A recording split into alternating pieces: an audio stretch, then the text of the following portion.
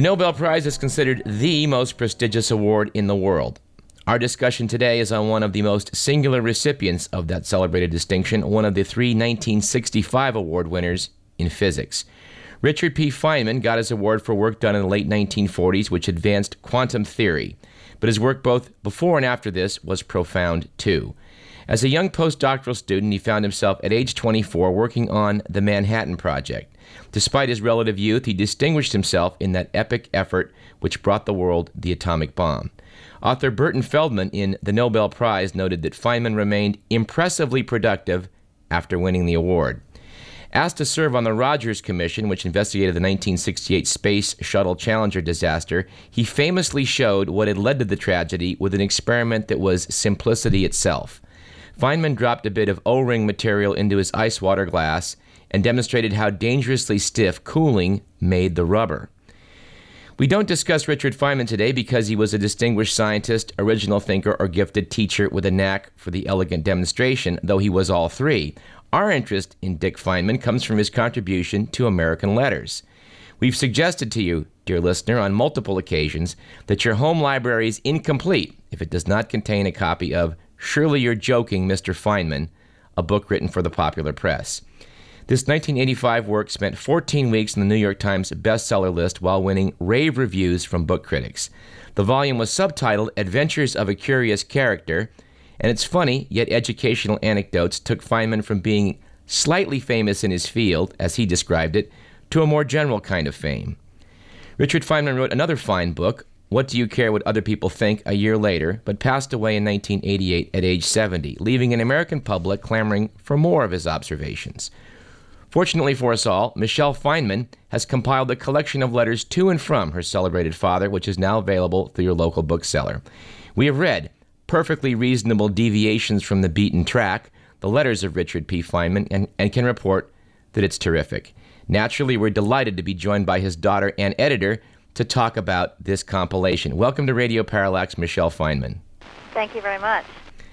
Michelle, you note that your father was irreverent about himself and that you feel this was a key to his success as a teacher. In fact, your introduction opens with the illustration that after Omni magazine named your dad the smartest man in the world, your grandmother cracked, if Richard's the smartest man in the world, God help the world. Noting your father was the first one to laugh. So how was irreverence key to his teaching? Well, I suppose he didn't take himself too seriously, and so any question was permissible. In fact, one of the classes that he's known for was not offered on the Caltech curriculum, but was a non-credit course called Physics X, where he would meet with students very informally. It wasn't in the catalog. It wasn't really advertised at all. It was just kind of word of mouth. And he would sit around on the campus. They would often meet outside, and he would take any question on physics. And I guess it was sort of the week's assignment was to try to stump Feynman, and I don't think that happened many times. But I think it's remarkable that a physicist of his stature would take the time out to he wasn't being paid any extra for teaching this class. He would just spend time with the students and welcome absolutely any question. And I think this is something that he just had a pure love for teaching. Well, I'm glad you mentioned that because in combination of his love for teaching and taking some civic duties very seriously, you noted that he volunteered a great deal of time to improve California's elementary math textbooks. And I love your story, a personal note from you about how he was impatient with inflexible thinking and how he challenged your algebra teacher after you solved the problem in a way that was non-standard, because if anything seems clear about your dad, he relished thinking problems through in non-standard ways. Can you tell us about what happened? Well, I would be doing my homework, and he'd sort of peer over my shoulder and say, "Oh, do you want a shortcut?" And so he would teach me very, fun ways, and I would, trot to school the next day, very proud, and show it to everyone, and the teacher would say, "Well, I'm not going to be able to give you the full credit for that problem. it's solved by other ways than what's being taught. And this went on for a while, and finally my father just had enough, and he arranged a meeting with the teacher, and I don't think that the teacher knew who he was, and just met with some student's father, and they were talking about algebra and so forth, and my father had all these ideas, and the teacher said to Feynman, you should read some math books. And my father, I think was really trying not to embarrass me or mess things up for me at school, just couldn't stand it anymore, and said, sir, I have written math books. And the interesting thing, I knew about this episode, obviously, because it affected me very much. I had to change my whole schedule. The teacher, once he was made aware of the fact of, my father working at Caltech and being a Nobel laureate, he didn't want to have me in the class anymore, and so I had to change classes and change schedules and everything. But what I didn't know about this episode was that my father wrote this man an apology, and it was only on working on this book that I discovered it. I think this book really captures his more sensitive side, a side that we don't always see. Well, you certainly do see him from many, many angles from the choice of letters that you selected, which is fascinating. I remember that after your father had passed away, someone wrote a letter to Scientific American, I think, with an anecdote I thought was related to your story about him and math.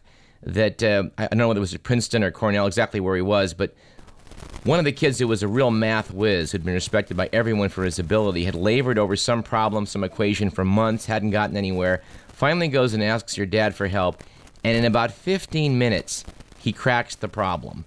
And the writer said that he and everybody else was just stunned. And it seems that your dad really did, and surely you're joking, he explains how he developed a lot of these varied methods, and this seems to be a major factor in his success.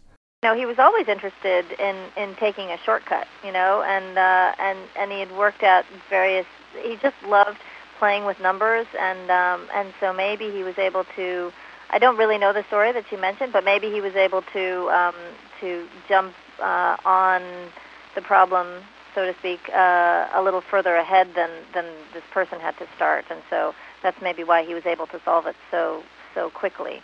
But no, he was really a phenomenal mind, and yet a very ordinary, unassuming person in a sort of everyday family life. You never would have thought, if you'd met this man on the street, that he was one of the minds of his generation and a Nobel Prize laureate. Never would have crossed your mind. Well, you close your book with a really fascinating exchange between a man from Alaska named Vincent van der Heide and your father. And Mr. van der Heide was writing about his 16-year-old son, and that he and his son had read Surely You're Joking, about which he said, I read the book, very funny, but we noticed almost every story had some point to it. This isn't just some book of funny stories. It's a book about how the world works. Clever. And I surely think he got that right. But why did you choose to close the book with that exchange that centered on this man's 16-year-old son? That was just one of my favorite letters and most of the letters are arranged in a chronological order. That letter is a little bit out of sequence, but it was sort of the only one to end on. I don't know. It really seems to encapsulate my father's, a lot of my father's personality and his attitudes about life. I just felt that it was the one to end on. It was actually not something I questioned very long. I don't know. It just sort of seemed to work. No, I think it was a great choice. No, thank you. Your father seemed to have been startlingly frank for some people's tastes about how he found that the fame the Nobel Prize brought him was a mixed blessing. You talk about that. He didn't like honors.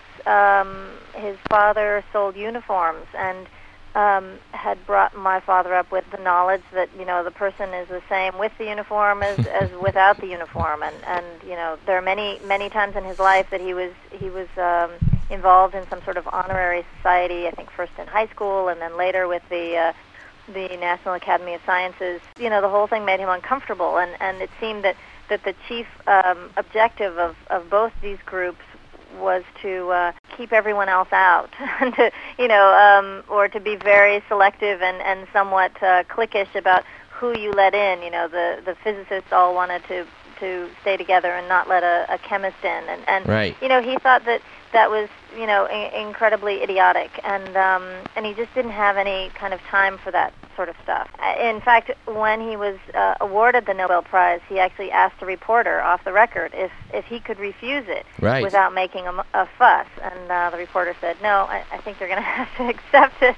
Right. There are a lot of letters in this book that really kind of illustrate his dislike of fame.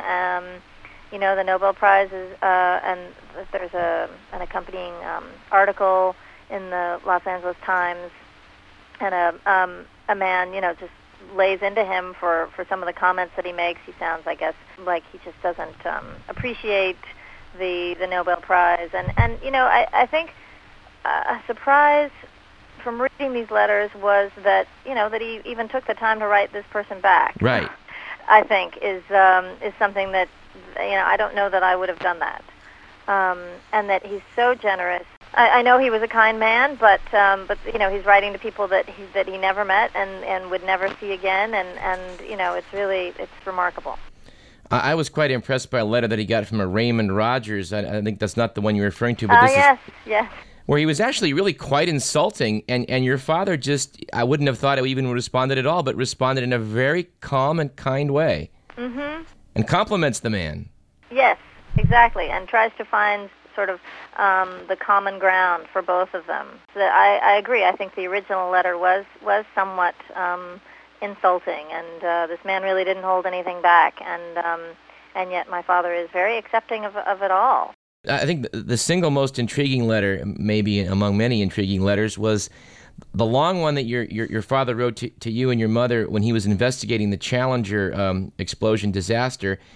And he's sort of talking about the politics. He's delicately, seemingly explaining that, well, what they're probably going to do here is bury with all the attention and technical details. I can be occupied so they have time to soften up dangerous witnesses, etc. But it won't work because, one, I do technical information exchange and understanding much faster than they imagine, and two, I already smell certain rats. Can you talk about how determined he was to come to some concrete conclusions in that investigation and not let any sort of fuzzy conclusions be put out? He had the knowledge going into this commission that he was pretty much the only one there who didn't have any kind of political ties. He was perhaps the only one who could really, it was up to be impartial and to say things the way they were.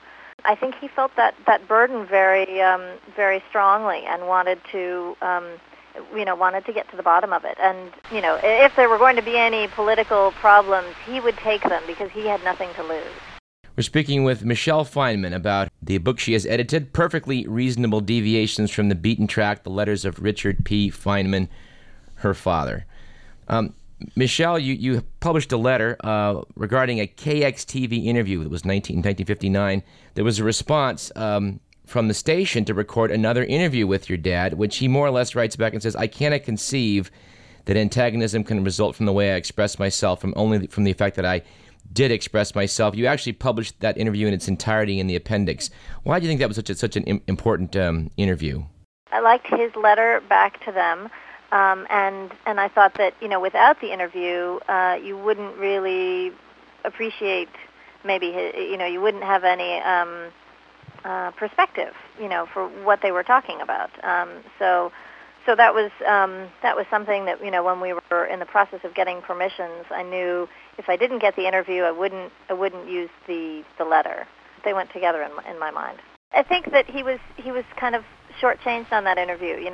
Right. He spoke his mind. He was always frank, and that refused to do another interview. And they agreed. They ran it, but they didn't run it at the advertised time. Right. It was they ran it much earlier or something in the day, and so very few people were able to see it. I guess they felt that it was somewhat controversial, but the fact that my father was so proud of the interview and felt that it had been handled with considerable skill, I felt that deserved to be published. Yes, a quote from that actually appeared in the Scientific 100 by John Simmons. Apparently, a lot of people paid attention to what he had to say in that interview, and I'm glad you published it. I want to do a couple short letters, just very short comments that really I thought captured your father, or seemed to capture some of his wit. A letter, Richard P. Feynman to Beryl Cochran. I guess she'd written him asking about teaching children arithmetic, and he wrote back and said, "As I get more experience, I realize I know nothing whatsoever as to how to teach children arithmetic. I did write some things before I reached my present state of wisdom. Perhaps the reference you heard came from the article which I enclose. At present, however, I do not know whether I agree with my past self or not." Yeah. Well, I mean, he really he wasn't afraid to make a stand like that. I mean, rare is the person that would express that sentiment. Exactly. Yeah. Another one, they wrote him about string theory, which is currently all the rage, I guess, in physics. They're debating whether it's valid back and forth. In 1985, he was asked by Dr. Koshland of Science magazine to give his perspective on the new theory of strings. And you publish his response, which says, in response to your request for an article on strings, I don't believe in them, but then I haven't studied them well enough to know why I don't believe in them. Such prejudice would not make an appropriate article. Sincerely, yeah. Richard Feynman. Again, just, cutting to the chase. Yep, very straightforward. I mean, I think really appreciated his just his incisive thinking. When I would read these 8 pages, 9 pages sometimes of kind of rambling thoughts from people, and I would think, where's the question? What is he going to write back? And then, he would just nail it in his response very, very cleanly, very quickly. I received your letter with its unhappy cry of, and it's really a testament to his quick thinking and yeah, how he's able just to reframe what the guy's trying to say for him exactly. better than the guy's doing himself. Yes. The Feynman name is not really included among those who staunchly defend the creation of the A-bomb or later criticized it. Your father said simply later that there was a fear that Hitler would get it first, and for that reason it was a necessary endeavor. Can we talk about your father's sense of what letting that genie out of the bottle meant? You're right. He does say that his major reason for working on the atomic bomb was that the Nazis would make it first and conquer the world. But he did later question that decision, and in 1982 spoke publicly in support of a nuclear weapons freeze. I think for many years, to kind of a socially irresponsible role, I think those were the words he described himself. That he wanted to work on physics, and so he was going to be a little bit not as responsible perhaps as he could have been, and stand up for example atomic weapons and so forth. But I think he did feel very, very strongly, especially towards the end of his life, that this was, an unfortunate legacy to be remembered for. Michelle, I wanted to bring up a little personal matter. When I was a medical resident some years back, Science magazine published an excerpt from the soon-to-be-published Surely You're Joking. It was titled Los Alamos from Below. One of the doctors in town wrote a rather nasty letter to the magazine as regards your father's quote. I think what irked him was that he noted that he'd taken a lesson from mathematician and computer scientist John von Neumann, who had pointed out to him that one cannot be responsible for the world one lives in. Your dad said this attitude was one he developed, and it made him a happy man. And that irritated the doctor. But in rereading that article, preparatory to talking with you, what sticks in my mind is what you're just talking about. It closes with a description of a sense of foreboding he had after the bomb became a reality. And he quotes a fellow scientist, Bob Wilson, who said after the Trinity test that they'd all started on a project for good reason, but now he, Wilson, thought they'd made a terrible thing. And your dad was clearly wondering aloud, wondering in print, was that not so?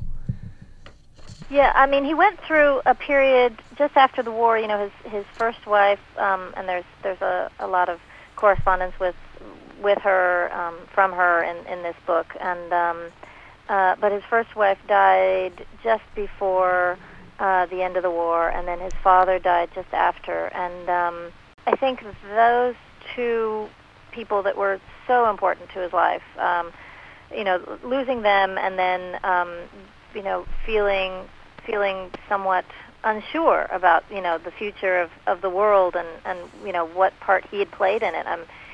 he describes how he would wander around New York and see construction and think, what's the point? I mean, what don't they know that that the world is all going to end? And I mean, he was really in just a funk for many years.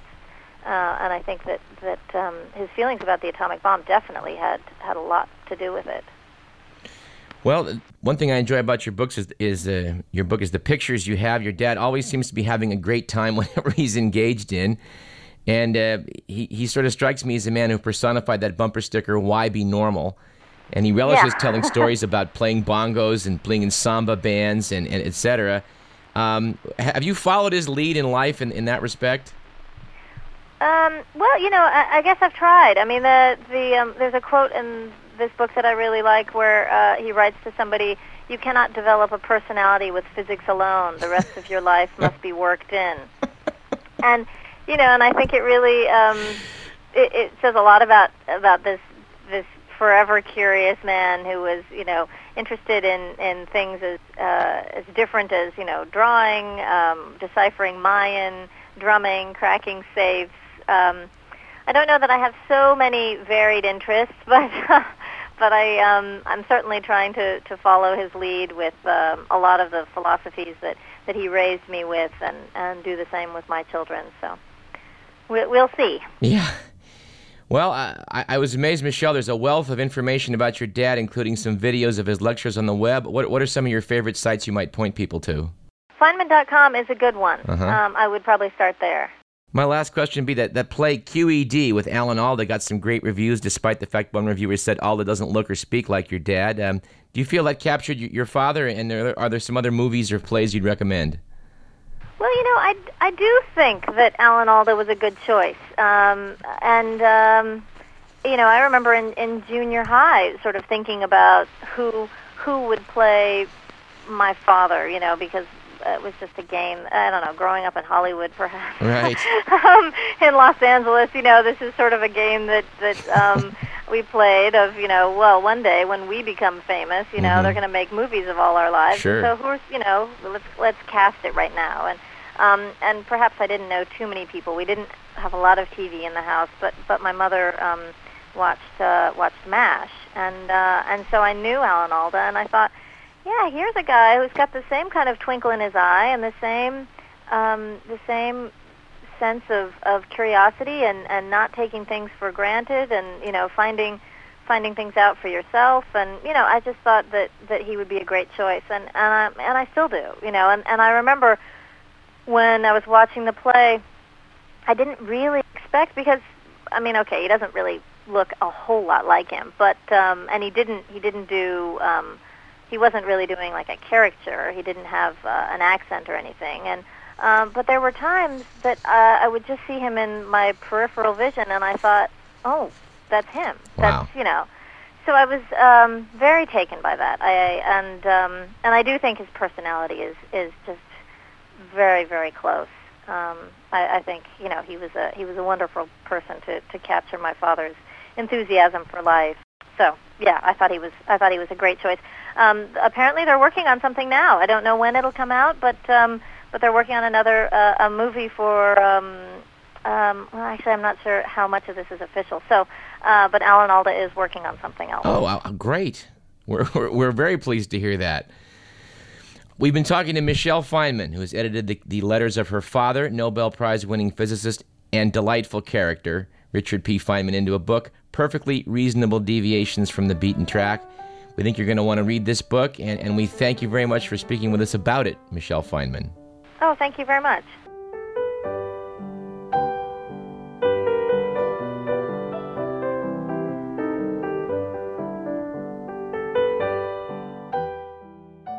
I'm Douglas Everett. This is Radio Parallax on KDVS 90.3 FM. Let's take a short break.